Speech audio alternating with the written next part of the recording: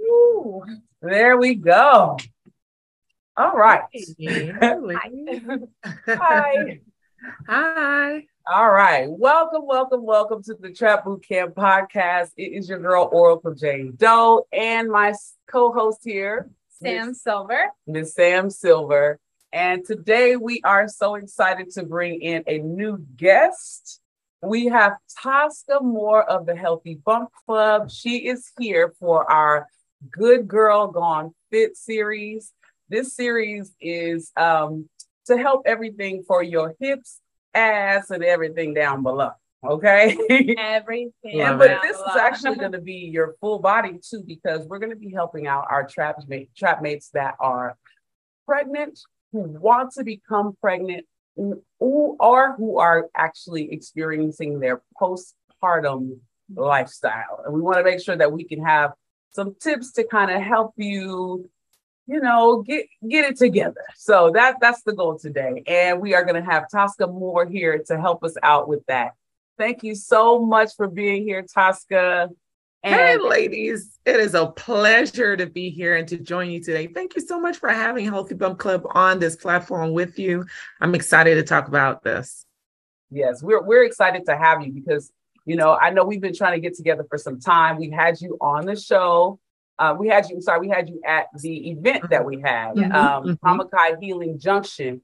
And she did an excellent job. She has so much energy. We got you all over the place, dancing on videos and everything. Yeah. And I just knew that we had to have her here so that we can learn a little bit more, to help us out. Because, even with being fit, you have to make sure that you're working on your body. I'm sorry, being pregnant, you got to make sure that you're working on your body.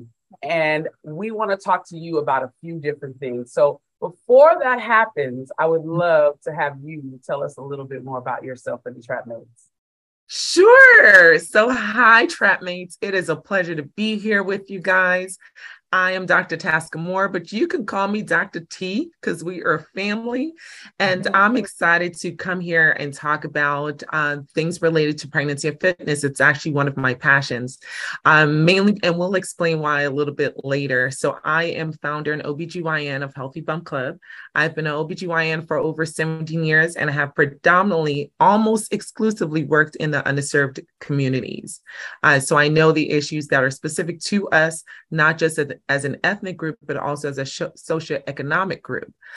So I'm always excited to think of creative ways in which we can become healthier, despite some of the social barriers that we experience in some of our communities. So thank you guys for having me. I'm excited to be here and hopefully I'll be able to answer all the questions you got. Yeah. And so I know you've seen the information we sent you. So you know a little bit about me, but I think you know a little bit more now because I did show you that I was a former phone sex operator. I don't know if you've seen that in my thing. I was, and it kind of, I don't know, how we start on a trail and we end up in all other places. Now, the phone sex thing was just so I could make some money. You best believe that. It was not a career choice or anything like that. But along the way, it was also information that I grasped. And then I moved on and went into fitness and I met this one here. Yes, lucky me. And it was a crazy time in both of our lives. And she happens to be, you go ahead and tell your own business, girl. Tell your own business. I was working as a dom at the time. It's almost a little bit opposite. I was already training. I needed some financial help. And actually, I don't even know if you know this part, but a woman I started training, she owned the dungeon. And so she was looking for new girls. And and she was like, she's like, you would be great, but your schedule is weird. And I was like, work with me. I need cash. I love it. And it was this, I feel like it's the same thing you're saying. It like really started to like be cohesive and like having a little more confidence and like presenting yourself in a certain way. Yeah. So here we go. You guys have interesting histories. I love it. Yeah, and it's crazy how we met because we both met at Equinox. Yeah. And I started this podcast a long time ago and I started Trap Boot Camp while I was at that place. And just moving forward, I had her on the episode, and the episode went crazy. People watched it, and I was like, Then I had her again, and people kept watching. I was like, maybe there's something there, because despite the Dom thing, this woman is so smart. Like, and at Equinox, the things that we learned, like watching her, like seriously, because she was there before me, and the things that we learned at that place really helped moving forward, how to train in a particular way. Yeah. And as I spoke to you on the show, it was always just about 1, 2, 1, 2 with me, not really knowing the concept of, how this can prolong your life, and really transform your life. Fitness is more than just push-ups and all of that. Yeah. Yes. And now just understanding, I had a client who was pregnant and she worked out the whole time. And I'm talking deep squats with the big weights. Like, she was no joke. And I used to be like, oh, I don't know if we could do this. But then when I got certified, of course she could do it. Yeah. So I wanted to talk to you, because we know that our trap mates are in all types of areas of their life. And right now, this might be some key information for anyone, especially this one right here who says she's never going to have a kid. She signed out. She's like, and then I wanted to pre-warn, like, I do want to ask some like almost opposite questions, but not like in a negative way, just like, like for people who are like me, who never wanted kids. I mean, I appreciate giving them back at the end. Love our aunties and our godmommies. Yes. I feel bad, my sister and her wife. But you love being part of the village, is what we would say at Healthy Bum Club. You're part of the village, and the village is very key. To get jackets and stuff. But no, I am very excited to just almost hang out with you and speak with you, because when she had her event, I like focused in on you. I'm not in a creepy way, but like I saw you and I was like, who is she? And like I remember us talking, and we had a great conversation. Like 10, not even 10 minutes, and I was like, this woman is amazing. And so I'm so glad that like you're here. Yes. Thank you, guys. Yes, I'm flirting. I appreciate the flirt. I appreciate you guys, but you guys said some things that I think are really, really key, right? You have these unique career paths, you have these job opportunities, and I love the fact that you recognize sort of the key elements of these opportunities. You're utilizing your experience in meeting women in a very vulnerable place, and you're able to relate to women in that way because you've had these experiences. So I love that how you're utilizing everything that is you and forming this amazing platform. And Kawana, I appreciate, I had you on our platform. We talked about fitness and you just dropped gems the whole time. And now so I'm excited. You're going to drop some gems. I'm definitely going to try my best. I'm going to try my best. You set that bar real high. But I love the fact that you are catering to pregnant women to be more fit and to be healthier. And one of the things that I always tell my patients and my clients is that health is not just something you do during pregnancy. It's kind of almost behind the 8 ball when you're pregnant and you're trying to be healthy. It's really good to get these habits even before we're pregnant, right? And really good to have good health habits as we're trying to get pregnant. So we know that a better body fat percentage puts you in a better position to get pregnant. It helps your fertility. You're generally healthier, controlling our chronic diseases. If we are already diabetic and hypertensive, it is not too late to change your life. We've had people come off of medications as a result of changing their lifestyle, whether it is the food that they eat, the stress level that they're now knowing how it impacts their bodies, learning how to sleep.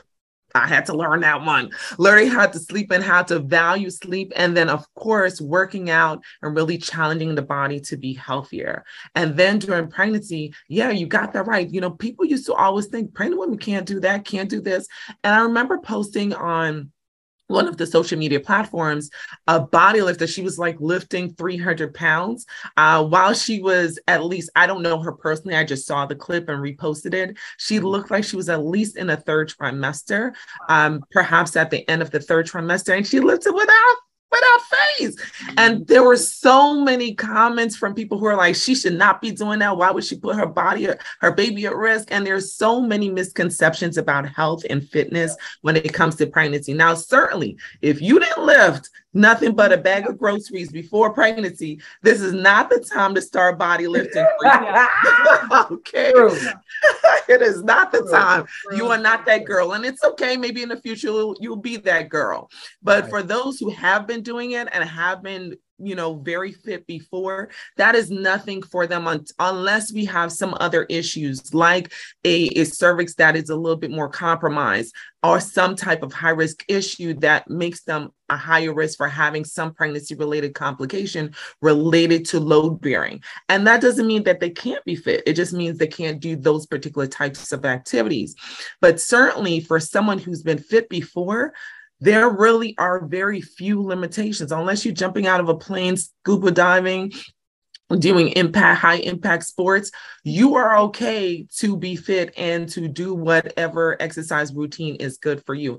And a lot of times people kind of think walking, like people are like, okay, so I'll just walk. There's so many things you could do. You could jump rope. You could have fun with your fitness, especially from my moms with kids.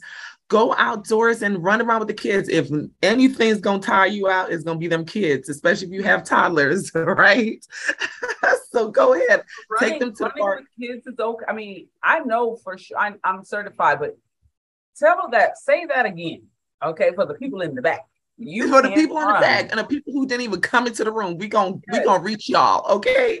Yeah, definitely. If you have been running before, it is fine. And oftentimes we see those athletes, those Olympians who were running during their pregnancy, and I was like, yes, change the narrative because you can run during pregnancy.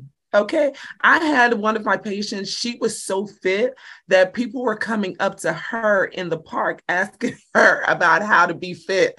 As a pregnant woman, I was like, yes. And that's what I love about everything you're saying is like, I think it is full circle in the whole health industry in general. Is like, if you just because you are now pregnant, like you getting in shape, it's not going to be the same as if you were already trying to get, you know what I mean? So it's like, it should be a consistent thing that is in your head of like, let's stay healthy or in shape or working towards a specific, fitness goal or whatever, because then when life happens, it only makes it easier. And when life happens, don't take away from it. Because you saying jump roping or running, that's cardiovascular. Mm-hmm. Cardiovascular is the hardest thing to maintain and train because it's after a week, it's I don't need to run anymore. So I'm just going to stop working as well. Mm-hmm. So it's beautiful. And I love that you're saying that because it's but let's just start now, regardless if you're 21 and you want to have a kid at 30, just start now. And this is a hardcore professional, and if I'm not incorrect, OBGYNs are also surgeons, right? Yes. So this isn't just a beautiful woman who knows about vagina health. This is a surgeon that is saying this to people in the back and in the front. So and in the front, yes. And I love that you ladies are helping us to change this narrative about health and pregnancy. And even for those who weren't active before pregnancy, because a lot of times I have patients that come in and they're diagnosed with early onset gestational diabetes, or they're becoming hypertensive because, as you mentioned, pregnancy places a certain amount of challenge to the body, and it will tell your whole business. If you weren't healthy before pregnancy, it will make sure that it will let the world know she wasn't healthy before pregnancy. Okay. Oh my God. So I wanted to tell you that. So I remember when I got pregnant, my teeth were in so much shambles. I knew I was bad with the teeth, but when I got pregnant, my teeth went through so much. I was in the dentist's office so much. And I don't know, what is that? Why is it when you're pregnant? Please explain that. It's connected to the heart health, isn't it? I don't know. Come on, Sid. Listen. Go ahead. I love it. I love it. Dental health is so literally all my patients get a visit to the dentist, whether it's a private dentist or someone on our team, they get seen by the dentist. Why do we prioritize dental health? Well, two things. We know that dental health is correlated even outside of pregnancy to cardiovascular health, right? To heart health. So dental disease does increase your risk of having some type of cardiac issue or heart disease. We also know that dental disease is correlated to preterm delivery as well. So for my populations who are at risk for preterm delivery, get them out checked. And it's sort of anything that is infectious, pro-inflammatory in the body will definitely increase your risk for preterm delivery. And you see this across the board with all sorts of infections. Once you look at the outcomes of those infections, you're always almost going to see preterm delivery on that list. It is no different. You just answered. Let me get this. Let's go back here. I'm getting a little bit of chills now because I unfortunately lost a child at 24 weeks. So I have a child that I lost, my daughter Deja, as my first child. I've always had issues with my teeth, molars and everything, just like issues. Then my second child, all of my pregnancies, I've had 5 pregnancies and two successful children. Two children. One was connected to the side. One was already disconnected, and so it was just kind of floating around, and I had to have a DNC. But I always had issues with my teeth, and I did not know that. I did not know that at all. So that is that was a gem right there. Hold up, wait. I got it. First, takeaways. I started writing takeaways. That is. Let me see. Thank you. Something. Thank you. For dental health. You know, we underestimate. I love it. You know, dental health is so important. And I'm like you, I always have to be in a dentist because I just, got to maintain and be healthy. And I have challenges with my teeth too. So I always have to make sure that I'm in the office because what I will not have is them heart disease for something that is reversible and preventable, right? But there's so many things that interact and sort of preterm delivery sometimes is very multifactorial, but this at least we know is one area that we can make a difference and do something about. There are lots of other areas, and we may get to those later, that we have less of an impact on, but certainly dental health is key, and pregnancy has a high level of estrogen, progesterone. And we know that estrogen is a growth hormone, right? It grows things. It grows the breast. It grows the uterus, right? It grows bones for our younger women. But it also grows the gums become more inflamed. They're more likely to bleed because there's all this blood flow. Pregnancy increases your blood volume. And so blood flow is going everywhere to help support the life that you're bringing into this world. So the pregnancy affects the mouth, and the mouth can affect your pregnancy. So it goes hand in hand. I'm sorry. I do have because again, she's completely right. She wasn't joking. Even when I was little, I always said I didn't want kids. So I'm so sorry. And I apologize to the trap mates and you, especially, and you. But no apologies necessary. It's about every woman being true to themselves and walking. Because it is interesting. Again, my sister and her wife are in the process of freezing their eggs. So this is interesting for me to know. One time years ago when I was really drunk, I offered to be a surrogate, and that was a mistake. That will never happen. But I'm just saying, when you say when you say things like preterm delivery, would you mind expanding a little? I feel like it almost sounds obvious what it means, but I would love to make sure I know what that means. Right. So preterm, so we know that miscarriages happen up until what we term as a miscarriage happens up until a woman is 20 weeks gestation, right? Preterm delivery is basically anything that happens after that. Sometimes you'll hear the number 24 weeks. That is the marker for viability. That becomes a political time frame, but that's why it's oftentimes brought up. So 24 weeks, it's technically the time frame or the gestational age in which a baby can survive outside of the womb. It doesn't mean survive well. It just means survive.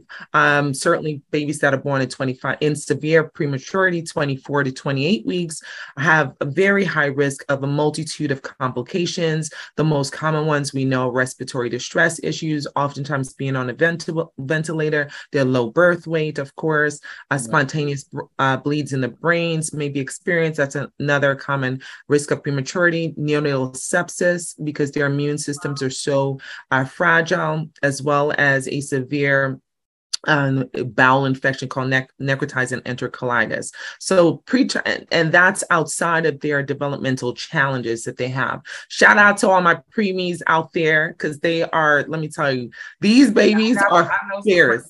Too. My godson is a preemie. They are fierce. Listen, these babies, when he was born.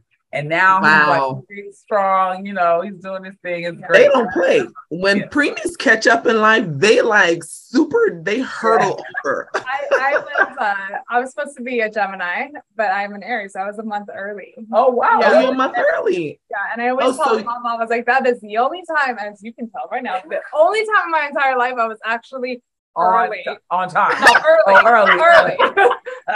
You were ahead of the clock. Listen, you set your own time. And I'm glad that you said that. So let's talk about the late preemies, because sometimes that gets a little bit confusing. Yeah. So a mom's due date is at 40 weeks gestation, right? And full term is 37 and 0 days forward.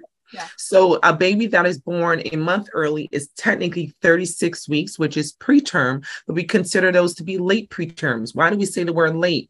Late because they survive much better. They have less likely to have some of the very severe complications of prematurity. They may still have some things like their weight may be on the lower side. They may have some respiratory distress issues, but their distress issues are usually not as severe. They may need a nasal cannula as opposed to being intubated.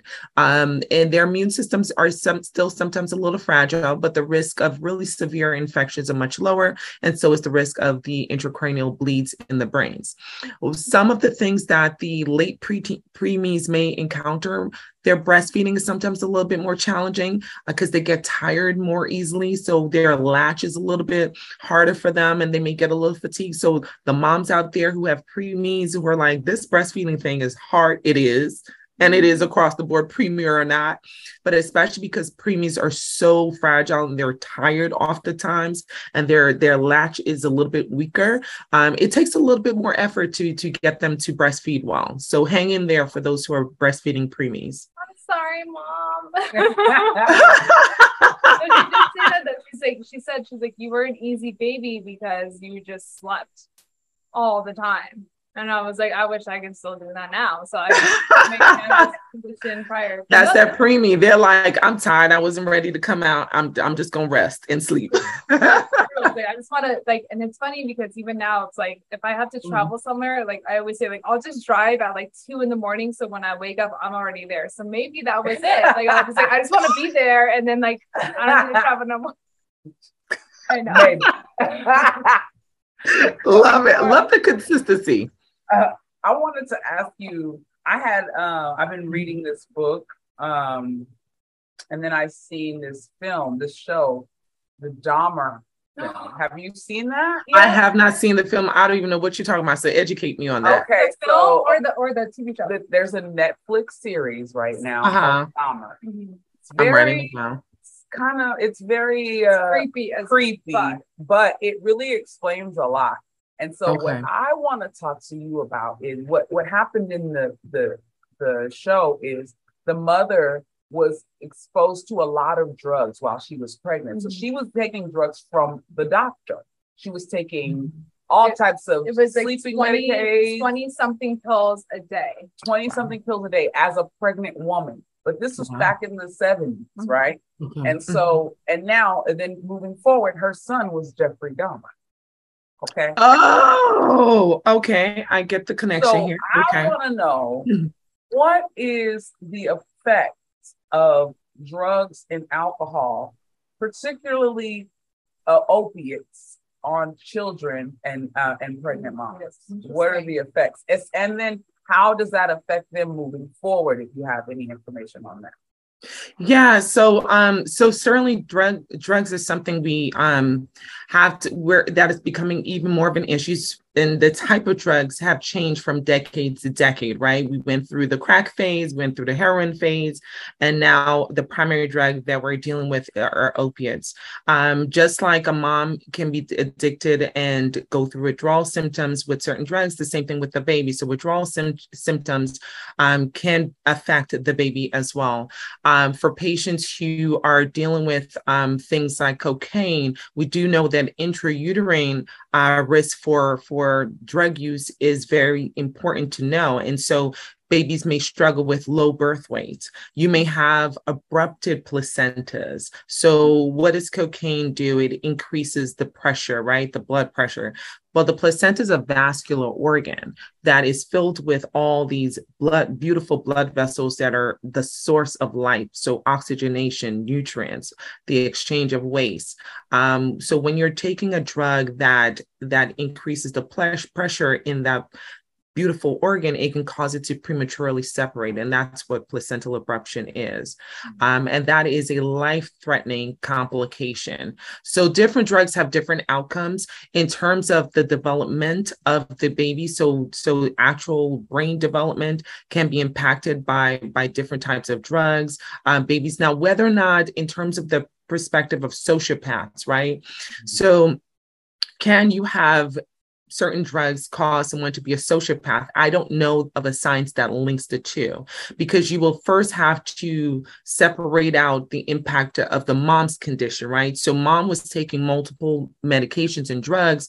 And so there are some medications that are safe to use in pregnancy, and those are the ones that we use. When there's some medications that are not safe to use in pregnancy, even for very common conditions.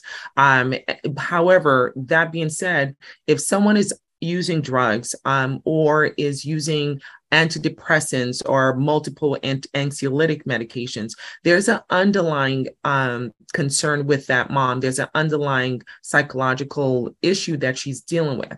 Now, we know that from the studies with 9/11, that there are connections between the behavioral patterns of moms and the outcomes of babies. So we know from the 9/11, those women, the women who were pregnant and exposed to 9/11, their offsprings were more likely to have behavioral issues, anxiety issues, in connection to moms who have post-traumatic stress disorders. So we know there's a connection between maternal stress experiences, and you can expound from that, whether it's a very tragic event like 9/11, or whether it's the impact of moms who live in compromised communities where they're exposed to drugs and violence on a regular basis. There is a connection. We're starting to see studies that are supporting that mom's maternal stress and maternal experiences does have an impact on the behavioral health of her offspring. So it'll be really hard to dissect which one is impacting more in that particular circumstance. Certainly can be the drugs, and certainly can be mom's psychological health, but we do know that both elements have an impact on babies' psychological development. Similarly, we know that the early stages of trust and relational attachment happens within the very early stages of a baby's development. So if mom and bonding with baby, that's why for me, bonding is a vital sign for me. So if there's a bonding issue with the child and mom, and sometimes it happens, don't be ashamed, tell your doctor if this is happening. If you're not bonding with your child, that is a key for me, a vital sign, something I need to know about, because bonding is what helps babies know that they belong, who they belong to, how they form trust, and it happens within the first 3 years. So it's very early that kids learn their trust and their relational behaviors. So you want to be able to help mom and baby connect whatever that bonding impact is. And that bonding can be affected by mom's mental health. Perhaps she's struggling postpartum anxiety and or depression. Perhaps she's having post-traumatic stress because she had a traumatic delivery in her past child, and now she has a newborn and she can't disconnect from the prior experience. And she's now having post-traumatic stress disorder symptoms or some type of trauma experience that's preventing her from connecting with the baby. So, or relational issues, perhaps she's a mom who's being abused. So there are so many things that interact and play into the behavioral health of an offspring. It's interesting that you say that, because I don't know how far you've gone in the show. Sounds really bad. I'm obsessed with cereal. I know, but I mean, like, people are. Here's the thing: it's like she thinks they're sexy. No. I think it's like my roster of men that I've dated before is so bad that I'm like, and they probably worse. No, I'm just saying, like, so it's not that bad when I watch these serial killers. But when it comes to Dahmer, just because you brought that up, and it's kind of how we dove into this, is at the time I just watched the episode last night where they didn't know that postpartum depression existed, and so Dahmer's mom, who was clearly already an addict. Right. I view him as an addict as well to like several different things. But like, I feel like that, not even giving the woman the respect of being like, you just did something amazing yet traumatic and dramatic to your body, but like you should be fine. Like I feel like that, and I feel like that probably happened to a lot of women back in the day. Like now we're we're a lot more open to like allowing the woman to have her rest after work and everything like that. But it seems to me that back in the day, it was like, get that baby on and let's have another one. Like just like you're a little machine. Like exactly. Yeah. And no wonder we didn't know about being fit along with it, because it was like we were just a machine for the man to like produce the baby. As opposed to being a human being. And we're still very far from getting better at diagnosing and recognizing these symptoms, because people oftentimes look just for sadness, and sadness may not be the only sign or symptom. We know that appetite changes, withdrawing, not socializing, isolating, sleep disturbances. And that's kind of hard, right? Because you kind of expect mom with the newborn to have sleep disturbances. So it really requires having intentional conversations to really decide whether or not her sleep disturbances is really due to the baby awakening, or perhaps she's, even when the baby's sleeping, she can't sleep because she's having these frequent intrusive thoughts. So it's we're getting better, but we're still very far from it. As many people might have heard of the incident in New York recently where the mom killed her children in the postpartum time period. So that's postpartum psychosis. So patients who have postpartum depression may be at risk for postpartum psychosis and may become homicidal or suicidal. And so she's a Black woman. So the question is, we know that Black women are less likely to be screened and also less likely to receive services. So the question is, did she get screened? Did she receive services? Did anyone even check on her? Which is why we love programs like Welcome Baby that we tend to work with, who check on moms. Even outside of us, the healthcare provider, we have programs that are able to check on moms, because you need that village, you need that constant support, because anything can go from one day to the next day, can go from nice and sunny to completely dark. And a lot of patients experience that transition and don't really know what's a typical postpartum blues. So you can have crying episodes and sadness postpartum with all of the hormonal changes. You're extremely fatigued. You're fatigued because you just went through something that's even more impact on your physical health than even running a marathon. So it's like, would anybody ask someone to run a marathon and then to stay up night after night? That seems really insane, right? But that's essentially what happens to women. So lightly, because like a marathon is like maybe a few hours, but this is like a 9-month situation. Marathon, exactly. And so all of the physical changes that happened over the pregnancy, and then she goes through this incredibly beautiful but incredibly sort of challenging experience, physically challenging experience to every single organ in her body. And then she's expected to stay up 24/7. Right. It's insane. It is absolutely, this is why the village is so important, because it's insane, because you won't ask a marathon runner to do that, needless someone who, like Sam said, went through something way more rigorous than a marathon, right? But that is the expectation. So yeah, we're getting better, but there's still very much health disparities when it comes to postpartum depression. But let's not forget, postpartum anxiety is way more common. My patients with postpartum anxiety is about 10 times my patients with postpartum depression. So let's not ignore the anxious symptoms postpartum. There's a certain level of anxiety that is natural, because you have a newborn, you have a new life you're responsible for, especially for new moms. You're learning, so the learning curve is like that. Yeah. You have to learn so many things so quickly. You have to learn newborn health, what's normal, what's not normal. Is the baby's breathing, you're checking all the time, right? And then you're supposed to, if you're breastfeeding, you've got to make sure you're eating and you're drinking more, and all those responsibilities. And then making sure if you had a C-section that you're recovering while you're dealing with there's so much going on. Okay. So much going on. Listen, there is so much. Women are amazing. But sometimes, that anxiety becomes dysfunctional. That anxiety becomes impact your life, and you can't really function as a result of your anxiety. I've had people who can't drive anymore because their anxiety is so high. They're not able to go outdoors because the anxiety all of a sudden is high. And that was amplified during the pandemic. So as a country, we became more anxious. So we know that the United States Prevention Services and Task Force has now, for the very first time, implemented the active screening of adults up until the age of 65 for anxiety disorders. Just came out last week, right? Why? In response to the severe crisis that we have with anxiety in the country. So moms are no different. Moms are just as anxious, and anxiety I have dealt with way more than depression recently.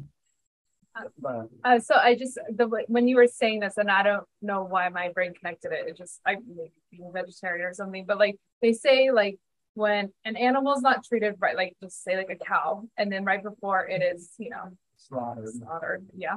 So no other way to put it. The stress that this animal has, you can actually maybe it's because we talked about Dahmer, I don't know, but you can like taste it within the meat, right? So I feel like as a woman who is beginning to grow a child, the more stress that they're put on, I'm sure the hormones are being absorbed by the fetus. I'm assuming, right? So it's almost weird to like compare us beautiful ladies to a cow or something being slaughtered, but like I feel like maybe like that is something that, and please correct me if I'm wrong, that people maybe need to understand is like, it's the same thing as like this person is growing a life, and like that in itself is already a very taxing thing to the body. So on top of it just being naturally taxing, like make sure your women or your sister or your mom or whoever who is pregnant, like they have as much of a relaxing time, because like regardless, it's going to be stressful and those hormones are going to be pumping through their body. So like if we can maybe just be more aware just through the people who are listening to this, like chill and relax and like help the person who is growing another human, because like it's already going to be happening, but to add to it. Right. Don't underestimate what you're saying, Sam, though, because you said something very profound and something that's being actually studied. So we are, in addition to the psychological transference of psychological issues to the offspring, we are seeing biochemical evidence that there is a biochemical change in the offspring of of moms who are under stress. And again, we know that the main reason actually for the higher mortality rate amongst Black women is related to racism. So racism results in chronic stress, and chronic stress leads to some of the adverse outcomes that we're seeing amongst Black women, whether it's hypertension. We know the more stressed we are, the body is not intended to undergo chronic stress. We're intended to be exposed to an acute episode of stress and let that stress pass, and then our response system go back to our baseline. However, when you're living a daily life of stress, it has a very, very multiplicitous effect on the body. And so you end up with things like higher rates of preterm delivery. You end up with higher risk of preeclampsia or hypertensive diseases during pregnancy. You have so many other outcomes that result as a result of the stress, but also there is actual biochemical transference onto the baby that's now being studied. So that was you hit the nail on the head. So it's very possible that certain characteristics that we have, certain genes are turned on and are transferred down that are from our dad, even if we're not exposed to our dad, or those with the vice versa experiences, not exposed to the mom, but have maternal characteristics, right? So that's very much possible. But then you also have environmental influences. You also have, biochemical influences that affect our behavior. So behavior is really complex. And I would love to see studies that are really able to narrow down the source of why we are the way we are. But just thinking scientifically, I think it's going to be something that's going to be very hard to isolate. Right. The DNA versus the environmental forces, because that's why they say you were raised by your environment oftentimes, because our environment has such an impact on the way we think and the way we behave. It's like I have a very low quality psych degree of just a BA, but it's the nature versus nurture. Don't say just a BA. Girl, you have a BA. I mean, I say that because my dad was like, "You're going to be a doctor," and I was like, "Or a personal trainer and a dog." But also, I don't know if you guys saw the 3 Identical Strangers, and they went into nature versus nurture of psychology, which is one of the biggest things in psychology, biggest research, and it is. And did you see that documentary? No. It's so fun. Did you see that documentary? No, I didn't. But I have heard of it. It's. I remember I was watching it on a plane way back from Canada, and I was almost disappointed that I had a degree in psychology, because again, it being one of the top things that they research, nature versus nurture, which makes sense. They just completely I'm going to take this information, take it out. So it says that it was just a lot, but yes. And I do feel you're it does have to do with that, but it's just it's a little bit wild. And I feel just because, I know you, I met your kids, I met your sister, and all of that. I met you, but not your kids. I have no babies. You don't have any kids, okay. Yeah, and I think it's interesting because it's even you being the amazing mom, if their dad wasn't in their life, they could still see the opposite view of that, of being how would my dad be reacting to it? Now I'm going to react that way.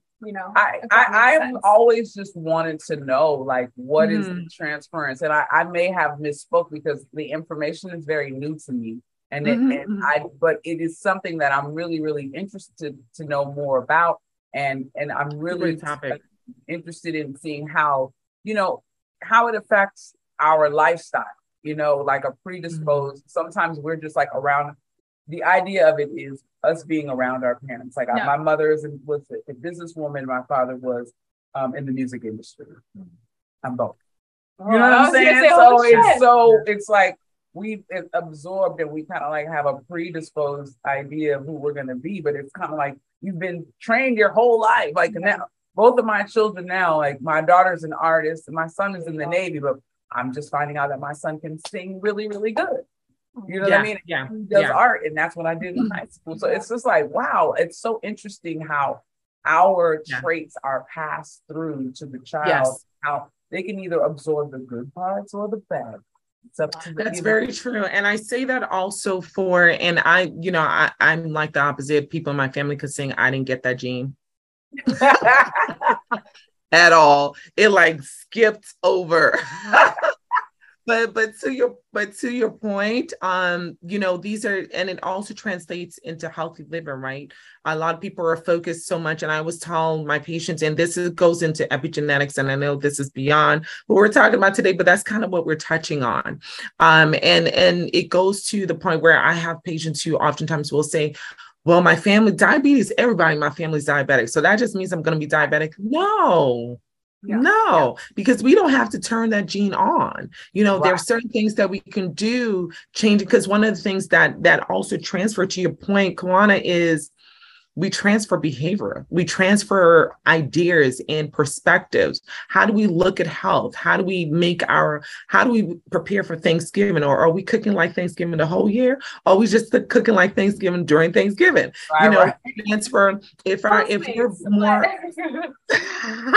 if we're more sedentary in our lifestyle and all our kids see is a sedentary lifestyle, then guess what? They will become more likely to be sedentary. They're less likely to be athletic if they grew up in environments where moving and physical health wasn't really a high priority. And this is something Kwana actually touched on when we did our taping, as you touch on really getting moms to incorporate their newborns and their infants into their workout regimen. We talked about how that not only allows them to be more consistent with their workout, but it also helps them to raise a generation that now has a new perspective on being healthy, that now sees health as not just something that is a chore and something you're kind of have to do and you don't really want to do, but it becomes a way of life, a lifestyle for them.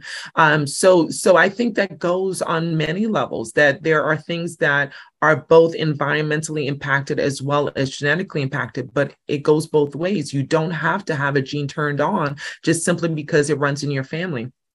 I'm finding diabetes in my family. I'm like, I am not trying to become diabetic. Okay. Yeah, no, me either. In our family, my grandmother was diabetic. My mom, I think she's pre-diabetic, but she's one of those women that who really don't go see. She's, I'm good.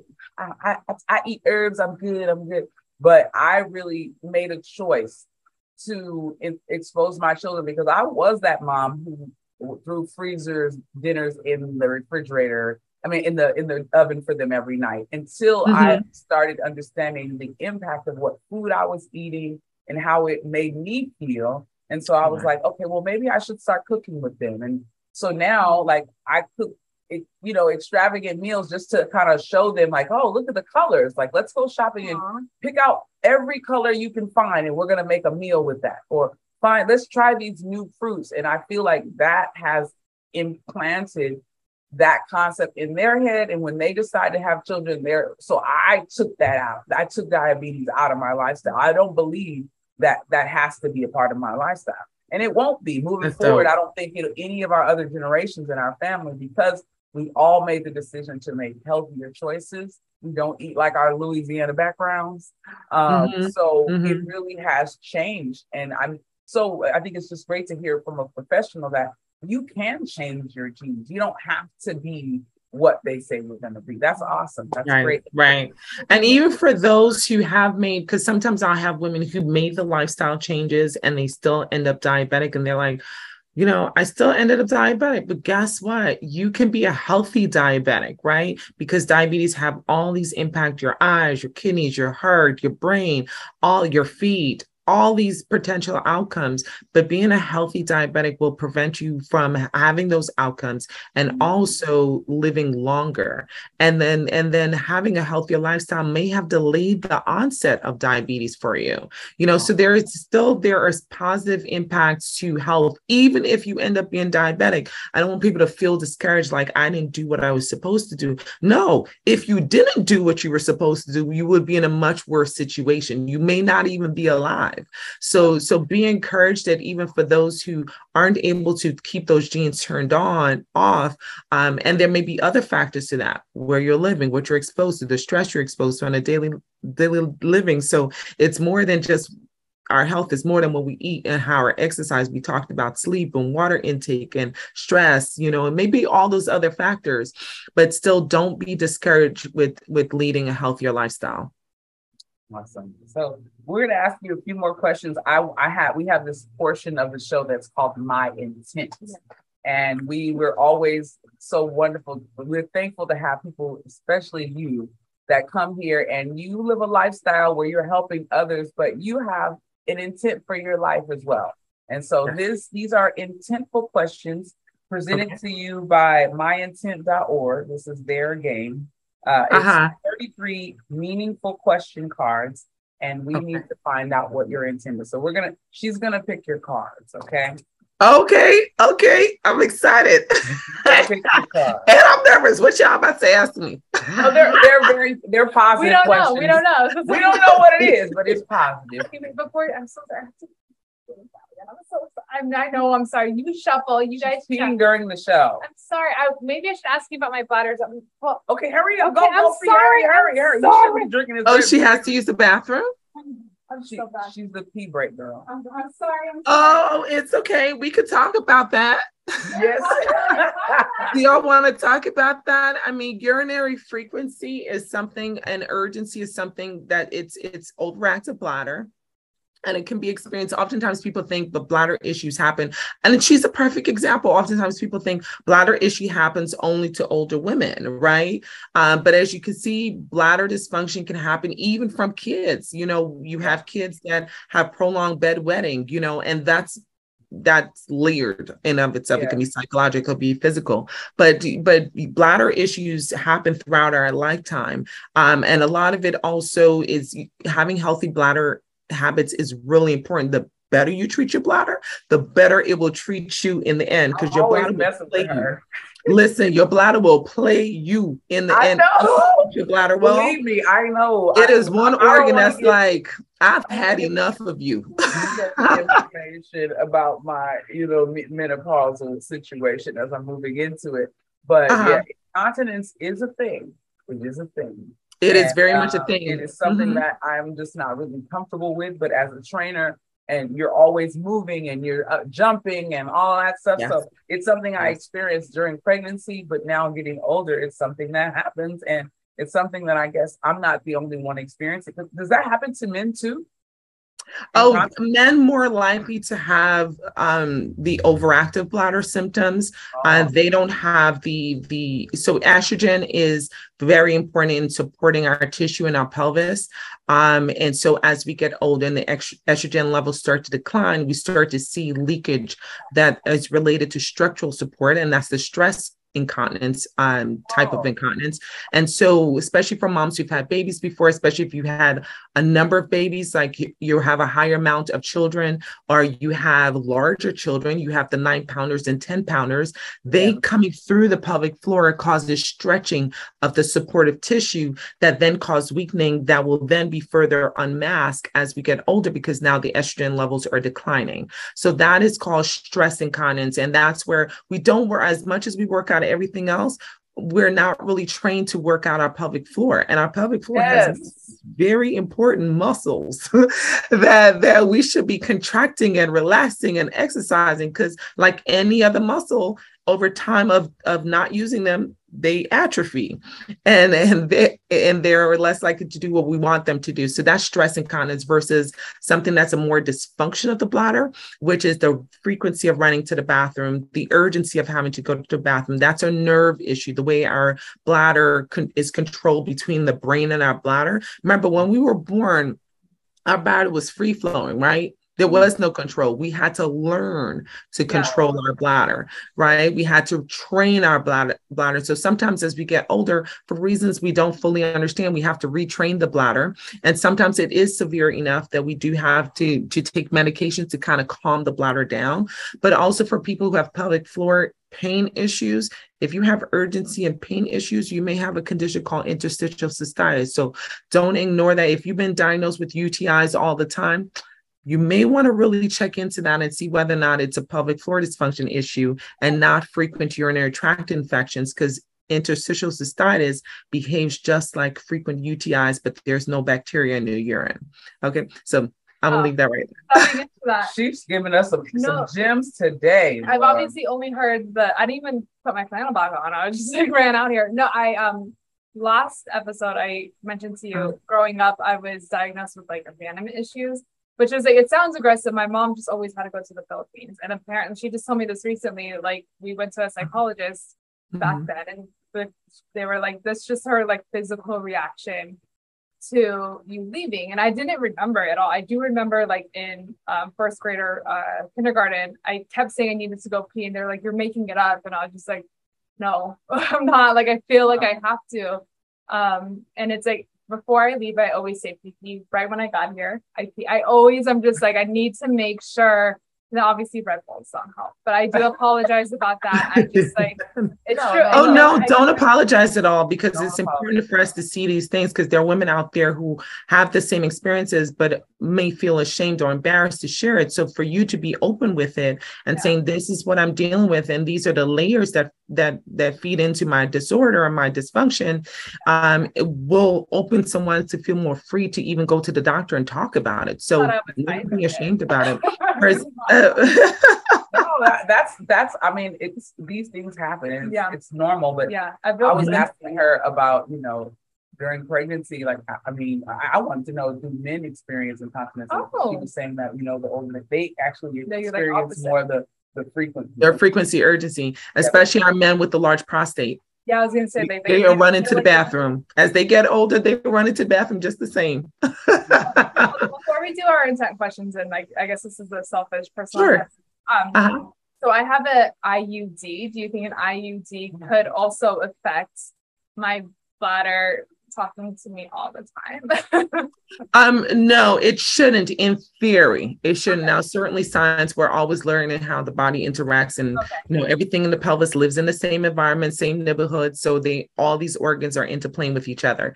But there's nothing that I can think of that would directly affect the bladder, outside of people who are more likely to have urinary tract infection issues, vaginal infection issues that increase their likelihood. And that's from the presence of a foreign body. Sometimes it changes your pH, for some people more sensitive to that. And so they have, an imbalance of their natural flora, their natural bacteria that control the vaginal tissue.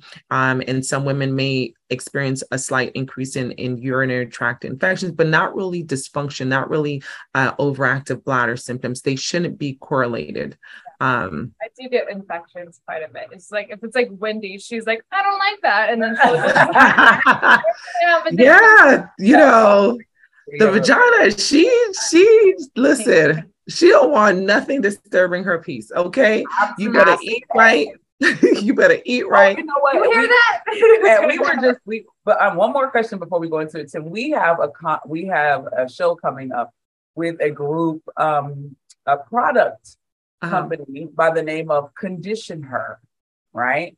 And we were online. We were looking. I don't even know how it came up. Pubic hair. And we seen an ad for pubic hair. #SavePubics. The Venus shade. Something. Yeah. Right. And so we started talking about coochie hair care. There's actually now a thing. They're focusing on women who don't shave, and talk about that. Like, during pregnancy, is it safe to use products? Like this one is a natural product, but because you're pregnant and that is close to where the life form is it safe to use any products, or vaginal creams or sprays? Or even shaving, because shaving opens up the pores, right? So sometimes the technicality of even taking care of your pubic hair is challenging in the third trimester, and you may have to get some help. But in general, pubic hair is healthier. I know some of my shavers don't want to hear that. It is there for a reason. Everything that is on our body is intentional. And the pubic hair has multiple functions. It aids in friction, right? You're less likely to have friction issues. Those who have my thick THIQUE women who have the rub burn between the legs, the more hair you have in that area helps with the gliding, right? And also it helps with cleaning up bacteria. It helps to reduce bacteria to the area. It helps to take care of our pores. So the eyelashes to the eyeballs as the coochie hair is to the coochie. That's what we said. The coochie hair is to the coochie as the eyelash. I'm loving the analogies, lady. I'm loving the analogies, but they to your point, there is key function. So when we remove them, we're now increasing our likelihood of infection, of having bumps in the areas, of having friction issues. Now our thighs are burning because we took off the hair. That was supposed to help us with the friction.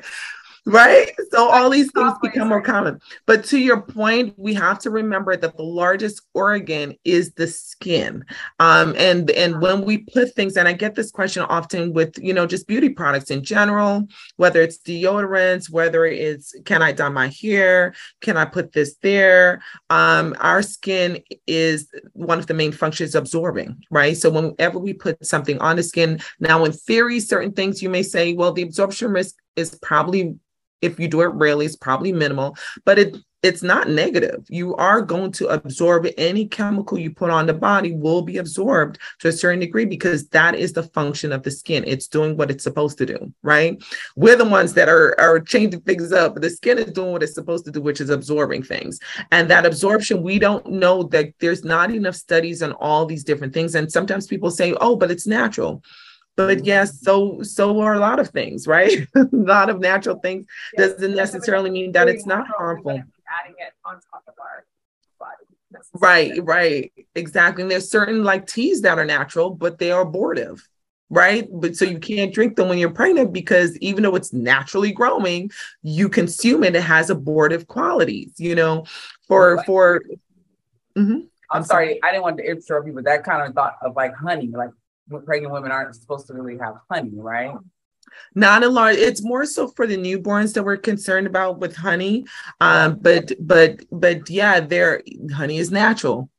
But kids, we got to be careful with honey and kids. We have to be careful with any type of natural product. You always want to make sure that you are either seeing a naturopathic doctor who can tell you the potential risk, or at least running by your healthcare team so you know whether or not this particular product is safe to use. Marijuana is a natural growth, right? But there are certain questions about it, the impact on pregnancy, even though it's natural. And you can question a natural. Yeah, well, because forms of marijuana too. I don't think it's natural. Yeah, I was about to say you can question whether that's truly natural anymore, but it was originally natural. Yeah, it ain't no more. What we're seeing now is very much contaminated, modified, and altered in various ways. Yeah. But yeah, I always say make sure you minimize any type of chemical to the body when you're pregnant, because the body's already exposed to so many things that you can't really even control. Your air is something you can't control. So many fumes and chemicals in the air. When depending on what job you're doing, you may be a cleaner. For my women who are cleaning, make sure you're well ventilated. Your hands are covered in gloves. You want to, because things get absorbed into the body. Okay, and I keep saying last question before my intent, but no, it's okay. The show is this episode is, baby, I got that bounce back. Okay, so baby, getting that bounce back doesn't necessarily mean you have to bounce back and be super skinny. It doesn't mean bounce back and snap back is not the same. Exactly. Can you offer some safe methods to our trap mates, or maybe some practices that could help them bounce back safely?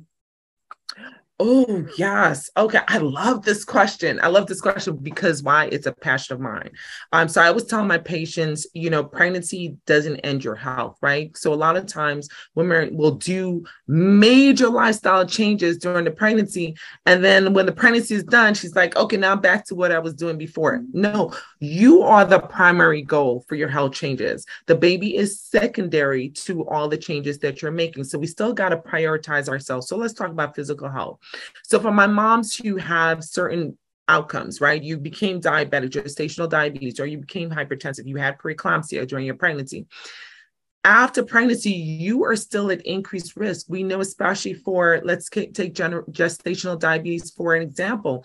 We know we rescreen after pregnancy because we want to identify those who are just early onset diabetes versus those who are truly undiagnosed type 2 diabetics that we're now catching during pregnancy, because women oftentimes will only come into the doctor when they're pregnant. But we know that for women, for example, for our Hispanic women, that the risk of becoming type 2 diabetic within 5 years is up to 60% if we don't keep those lifestyle changes. 5 years. That's a very short time. By the time your kid goes to first grade, okay, you may have already acquired chronic diabetes. And we know for those who had preeclampsia, which is very common, over 200,000 women every year in the US experience preeclampsia, predominantly our minority populations. We know that there are long-term outcomes, increased risk for heart issues, increased risk for chronic hypertension, increased risk for renal disease. So you have to continue to be monitored on a logistic aspect, right? But then let's talk about physical health. If you have obtained a physical lifestyle that you were able to be focused on and obtain during your health pregnancy, it is a great time to continue that throughout your lifestyle, because we know what 75% of women, for example, within a year after pregnancy will still have their pregnancy weight. Now that's pregnancy number one. You add pregnancy number 2 to that. And then you add pregnancy number 3 to that. Now her body mass index is extremely high. Now she's in that high risk category. She's dealing with preterm or early onset heart disease. Now she's dealing with a bunch of things. Her knees are getting bad because of all the weight she's carrying. So we help women even after pregnancy. At your postpartum visit, we're talking about what are your health goals? And they look at me like, what you talking about? Didn't I just I'm done. I'm done. What you talking about? Like, we done. Like, this relationship has ended. No, it hasn't. Yeah. Now we're in phase 2. We're going to talk about how we're going to maintain this healthy weight. Or if you started out with a high BMI, which is your height to weight ratio, and which these are your unhealthy BMI, because we know we have athletes that have high BMI because they're muscular and their body mass is higher. We're not talking about that group. We're talking about, you know who you are. You weren't exercising before the pregnancy. You know who you are. I'm talking about you. Okay. So if you are the unhealthy woman before pregnancy, we want to get you healthy. It is not just about the baby. Baby's good, but baby, in order for you to be around for that child that you're now raising, you have to be healthy. Because why? Now you got to carry a 10-pounder, an 11-pounder, a 20-pounder, bag of groceries, and their accessories. Yeah. And this is where a lot of women encounter all these muscle and back aches, and they're always like, it's the epidural.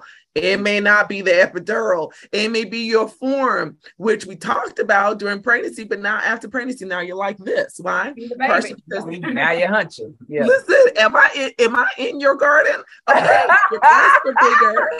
Okay.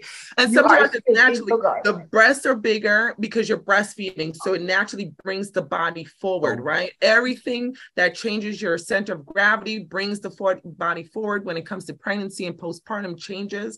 And so we naturally need to correct that. If not, you may end up with that back pain. You're leaning to breastfeed.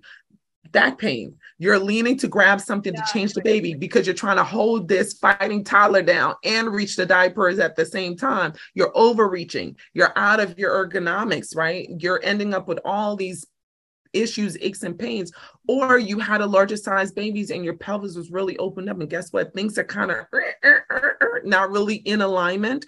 And so we send you to physical therapy.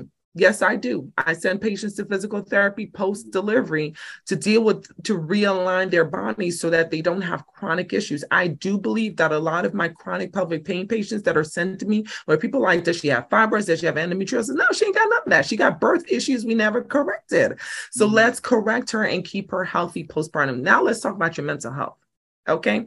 So having babies, we know, has an impact physiologically and psychologically on your mental health. So we will always want to make sure that we are continuing to monitor your mental health, even after the pregnancy, even after the traditional postpartum period. Thankfully, now insurance plans are seeing that it's longer and are extending the coverage for postpartum mental health care. Okay. But also making sure that we do the things that we know are really impactful and helpful for your mental health. Exercise is part of my mental health treatment. Yeah. When I talk to patients, I talk about exercise before I do medications, even in my more severe cases, right? Because we know exercise has benefits to our mental health. Sun exposure, we minimize getting out the house. Yeah. Okay. We should be a lot more empathetic to pregnant women now that we all were locked down in the pandemic. Right. Exactly. Right? This is what pregnant women have been doing for centuries. They have been locked down And that experience that we had being locked down during the pandemic is what they've experienced every single child in their newborn months, in their early months. So let's do the things that we learned to do in the pandemic. Let's prioritize our mental health, get some sun exposure. You don't have to be around people, just get out the house. Where's the village? Have the village come over. Make sure that they're taking precautions, not the ones who may be exposed to COVID because you still got a newborn. So take the correct precautions and get outside the house, get that sunlight, get that exposure, making sure you're continuing your vitamins.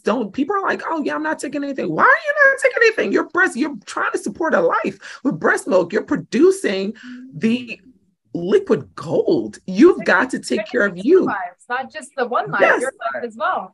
Exactly. Thank you, Sam. Let them know. Okay. So we want to still continue with your supplements. Make sure your vitamin D level is good. Vitamin D level, when it's low, has been linked to depression. Keep that in mind, low energy levels. So sometimes, and then they're locked up in the house. So no wonder your energy level is lower. You're not even getting your vitamin D, right? So making sure you're getting all these key supplements, your postnatal vitamins, making sure you're on the iron. If you came out of your childbirth experience anemic, making sure you correct that, because being anemic, fatigued is not a great combination. You will exhaust yourself. So for all those reasons, we like to continue. That's part of the bounce back. So making sure the practices that we learn to have a healthy baby just continues for life. This is a great time to continue those habits. Again, I never wanted kids, but I really love everything that you've said because one, it's just literally saying stop and look at yourself as well. Because women in general, I mean, sure, men, but like let's just stick with the real things here. But also, I had a friend that I grew up with, and she always wanted to be a mom. She started popping out babies, and I remember after her first one, and because we didn't talk for a while, I asked her, I was like, so like, how are things going, blah, blah, blah. And she was just like, it just seems like I go in and they make sure the baby's okay. I'm still wearing diapers, which I didn't fucking know was a thing. I didn't know that you grew a placenta. Like, I was just like, I'm very new to this stuff. And I just remember the one thing she really said was, no one gives a shit that I gave birth to this baby. They just like, they're checking the baby and they're like, all right, cool, you're good, bye. And so it makes like you saying this, like anyone just give this woman's name out because it is true. Like just because you pop something out of your hoo-ha or your C-section does not mean that you are no longer a person. Right. And it's not just about the baby. It is about the person carrying the baby and extending the life of the baby because you're actually the protector, the nurturer, you're everything. So that has to be right. Yeah. So thank you for spreading that message. And I want to spread that message more, regardless of what my situation is with children. Like, I think it's just very important. Like, and my sister and her wife, and like just don't give up on yourself because I think that's not at all been a huge for me, where I'm just like, well, what about me? Like, I am selfish, which is why I don't want kids. Like, I'm just I don't think it should. I think that we're also using this word selfish. It is self-preservation. It's not being selfish. I think it's okay. I don't think it's a bad thing, to be honest. I just think enough to be like, look, that's just not what I want, and like it just called selfish, and I'm just like, so what? Like, then if I'm selfish, then I'm selfish. But I know like that is not what I want. I'm not going to take care of the thing. Yeah. Like, I think that's responsible too. I think it's responsible because I mean, and then you say you have an IUD, like you're taking the precautions. You're not putting yourself in a place where it's like, okay, well, I don't want kids, but but if it happens, it happens. Like, the precautions, IUD system. Yes, you know what I mean? Like, yes, I love my responsible women out there because it's about being intentional. To your point with the game we're about to do, it's about being intentional about what we want, making choices and feeling empowered to make that choice. So I don't want to have kids, so I'm going to use an IUD. I want to have kids, so guess what? I'm going to be in my doctor's office before I start to even conceive.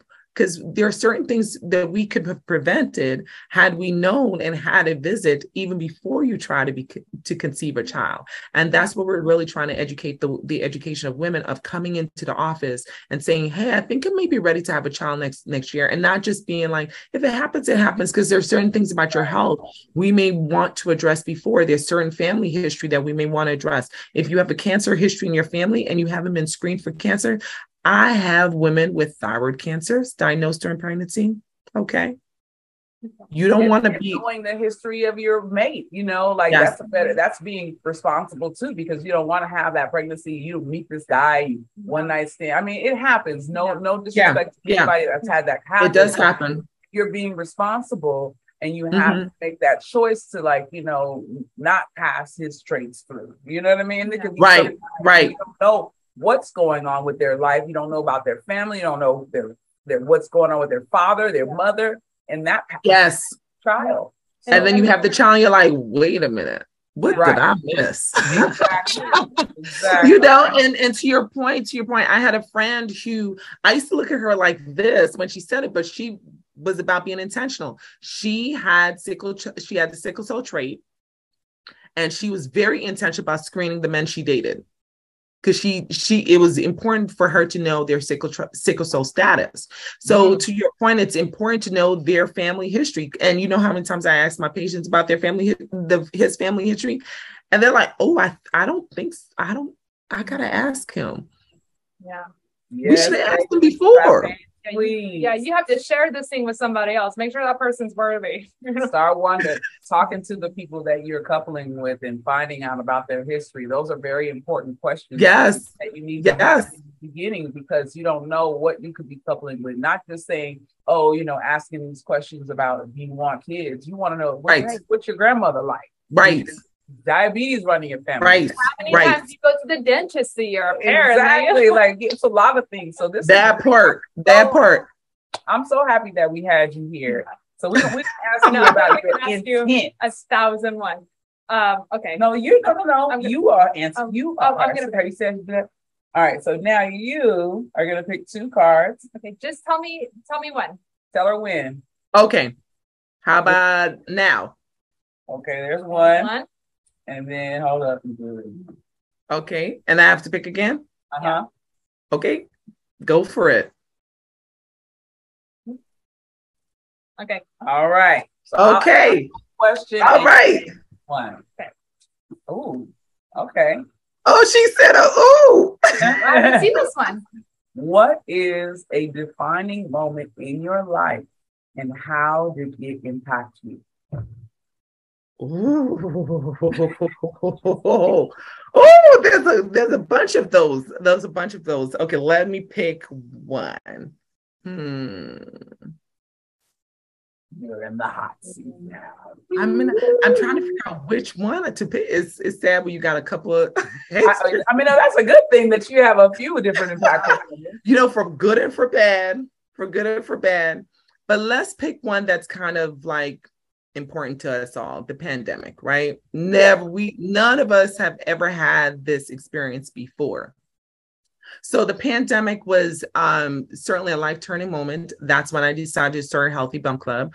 And it was in the pandemic itself. It was the slowdown of the pandemic allowed for certain information to come out. So we have the emergence of the information about the disparities in maternal health care in America. And that's really what spurred me to say, you know what? I could probably make a difference, or if not, nothing else, I'm going to try to make a difference. And so it allowed me to really sit down and think, what is really important? And I realized that one of the things that was important for my patients is to be able to have information where they feel like, they can make decisions. And, it brings a tear to my eye every time a patient says this to me, when they're like, this is the first pregnancy. I feel like I know what's going on. I feel like I understand what's going on. And that's what I want for all women who have access to us, to be able to feel like I have the information. Now I can make a choice. Now I can say I want A versus B. And so that was, also assessing, even having self-assessment. Did racism impact my ideologies in any way? Really spending that time and determining, as a healthcare professional, what are ways that I can change to unfold this racist ideology and framework that frames how we even treat each other from day to day, and doing things like changing from, oh, she missed her appointment, just reschedule her, to saying, picking up the phone and saying, why did you miss your appointment? And having that why has been so critical for so many women. I learned so much with just that why. I learned, you know what, I don't have childcare. You know, I learned I don't have, with the rising amount of gas, I just don't have the money to come, you know, and being able to say to women, hey, did you know that insurance can pay for your transportation to your appointment? And they're like, ain't nobody else tell me that. You know, like so many things that people just don't even know, you know, very basic information. I'm not the smartest in the class. I'm not the Harvard graduate, but I feel like the information I have can save a life, you know, and being able to have a platform where I'm able to do that with other women of color is so dope. You know, people come on and they see the physical therapist, they see the mental health provider, they see the nutrition, and we're all brown skinned. Okay. So that, I mean, it has been such and it's not, hasn't been without challenges, because again, we're still in this environment that is so unequal. But it has been such a love child for me. And I'm just so thankful that I decided to take up this mantle and to be, it's just been so life filling for me. And then like, oh, this is why I'm here. I love that. And your energy, it just presents that too. It really does. You're so bubbly, and it's like, I want to hear more from you. I want to hear more. I know. I love it. I mean, it really, it makes me make sense. Yeah, I love that. Question number 2. What makes you feel loved? I keep calling this one. You do. Oh my gosh. Oh, that's such a nice question. I love it. Oh my gosh. Say that again. What did you say, Sam? What'd you say, Sam? She said in bed. Our last guest, she kept asking him questions like, oh, in bed? In bed? Okay, I'll do the in bed for you. No, you don't have to, but if you want to, you can do both. Both. You have a choice, as you said. You have a choice. Whatever you want. So, you know, for me, I'm always astonished when people even think of me, right? So I value people's time so much and their space so much that when somebody even drops me a message and say, hey girl, what's going on? How you doing? I'm like, oh, you thought of me? Like, out of all the things in the world you could have thought of, you thought of me? Like, I value just people just hopping in and be like, even if there's something crazy, like dropping me a message, because in that moment, out of all the things in the world and in your life, you had a moment where you thought of me and you reached out. So I just appreciate people reaching out. You know, my East Coasters, y'all be reaching out at some interesting times. Y'all be big time difference. But I still appreciate y'all. But y'all in these time differences, I keep like 3 hours. 3 hours. But I appreciate, you know, the aunties that come like, hey, you know, I was just thinking of you, and I realized when I hear from you in a long time, and I appreciate the 5 o'clock message. I feel love when people think of me. I love being around, you know, I love my ladies. I love being around women. I think our vibrations is so dope. We're so like, the layers of what makes us who we are is amazing. So I'm always constantly learning from women, even just in my own personal circle. I'm just observing how we communicate, how we interact, how we make decisions. And I'm constantly in a school of learning about women, and it's been a beautiful lifestyle. So I feel love when you think of me. So thank you guys for thinking of me and bringing me on here. Thank you. Thank you for being on the show. Thank you so much. You know, and in bed. Oh yeah, in bed. Now, listen, if you would think of me to take me out, you want to be taken out? If you would think of me to take me out, I feel loved. But here's the thing: if you are someone who is not selfish, right? Like it's about your pleasure only. Oh, like the man.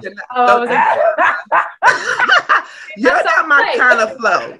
You're not my kind of flow, but if you are a give and take person and your pleasure comes from me being pleased, okay. Yes. Mm-hmm. It's true. Listen, you all in here. All in the loved area. You in the love area. Zone. You're in the love zone. Listen. I love it. You deserve that. You deserve to be taken care of. You were taken care of women people all day long. Yes, for sure. And so do you. We all do. So do you. Thank you. So do you. Yes, we do, So, right? I wanted to, I also wanted to, what's the last question? Oh, no, it's not a question. I wanted to present you with a gift from the Trap Bootcamp podcast. This is the candle that I'm going to present, but what I most likely will send you is our new fall drop. I'm doing a fall drop of candles, and it's a collaboration with Art by Queen Bee, my daughter, who was at the event.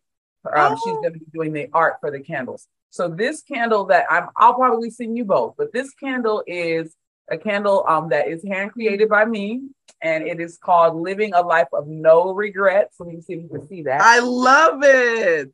So we know that that's what you do. So we are going to present you and send you a gift. If anyone is interested in our candles, you can go ahead and check the Ethereal Essence page, our Ethereal Trapmate Spa. We have all of our candles available and on our website. And all of the purchases of these items help to keep the Trap Bootcamp podcast going. So make sure you go there and get it. But these are going to be for you in the gift for just being here and giving our trap mates insightful information on being pregnant and moving forward and how to bounce back, baby. Yes. We appreciate you so very much. Love it. Yeah. Oh, thank you so much. I absolutely love candles, by the way. Oh, great. I'm glad. Favorite things in the entire world. So I am so thankful that I'm getting a candle. Thank you so very much, ladies. This has been amazing. Clearly, you can't shut me up because this is what I love to talk about. I mean, we love that. Keep going. I know. And I just know that we try to keep the show at an hour, but I'm gonna let this one go all the way because it was so much great information that we gotta keep it going. Yeah. And I also wanted to talk to you. You have a new page and some new stuff. You have apparel as well, right? Yes, we do. Because like you know, we gotta listen. It takes some coins to get some stuff done, right? Right. And I work in community medicine. I don't got the coins that y'all think I got, like other my colleagues who work on Beverly Hills and in Park Avenue. I'm not one of those chicks.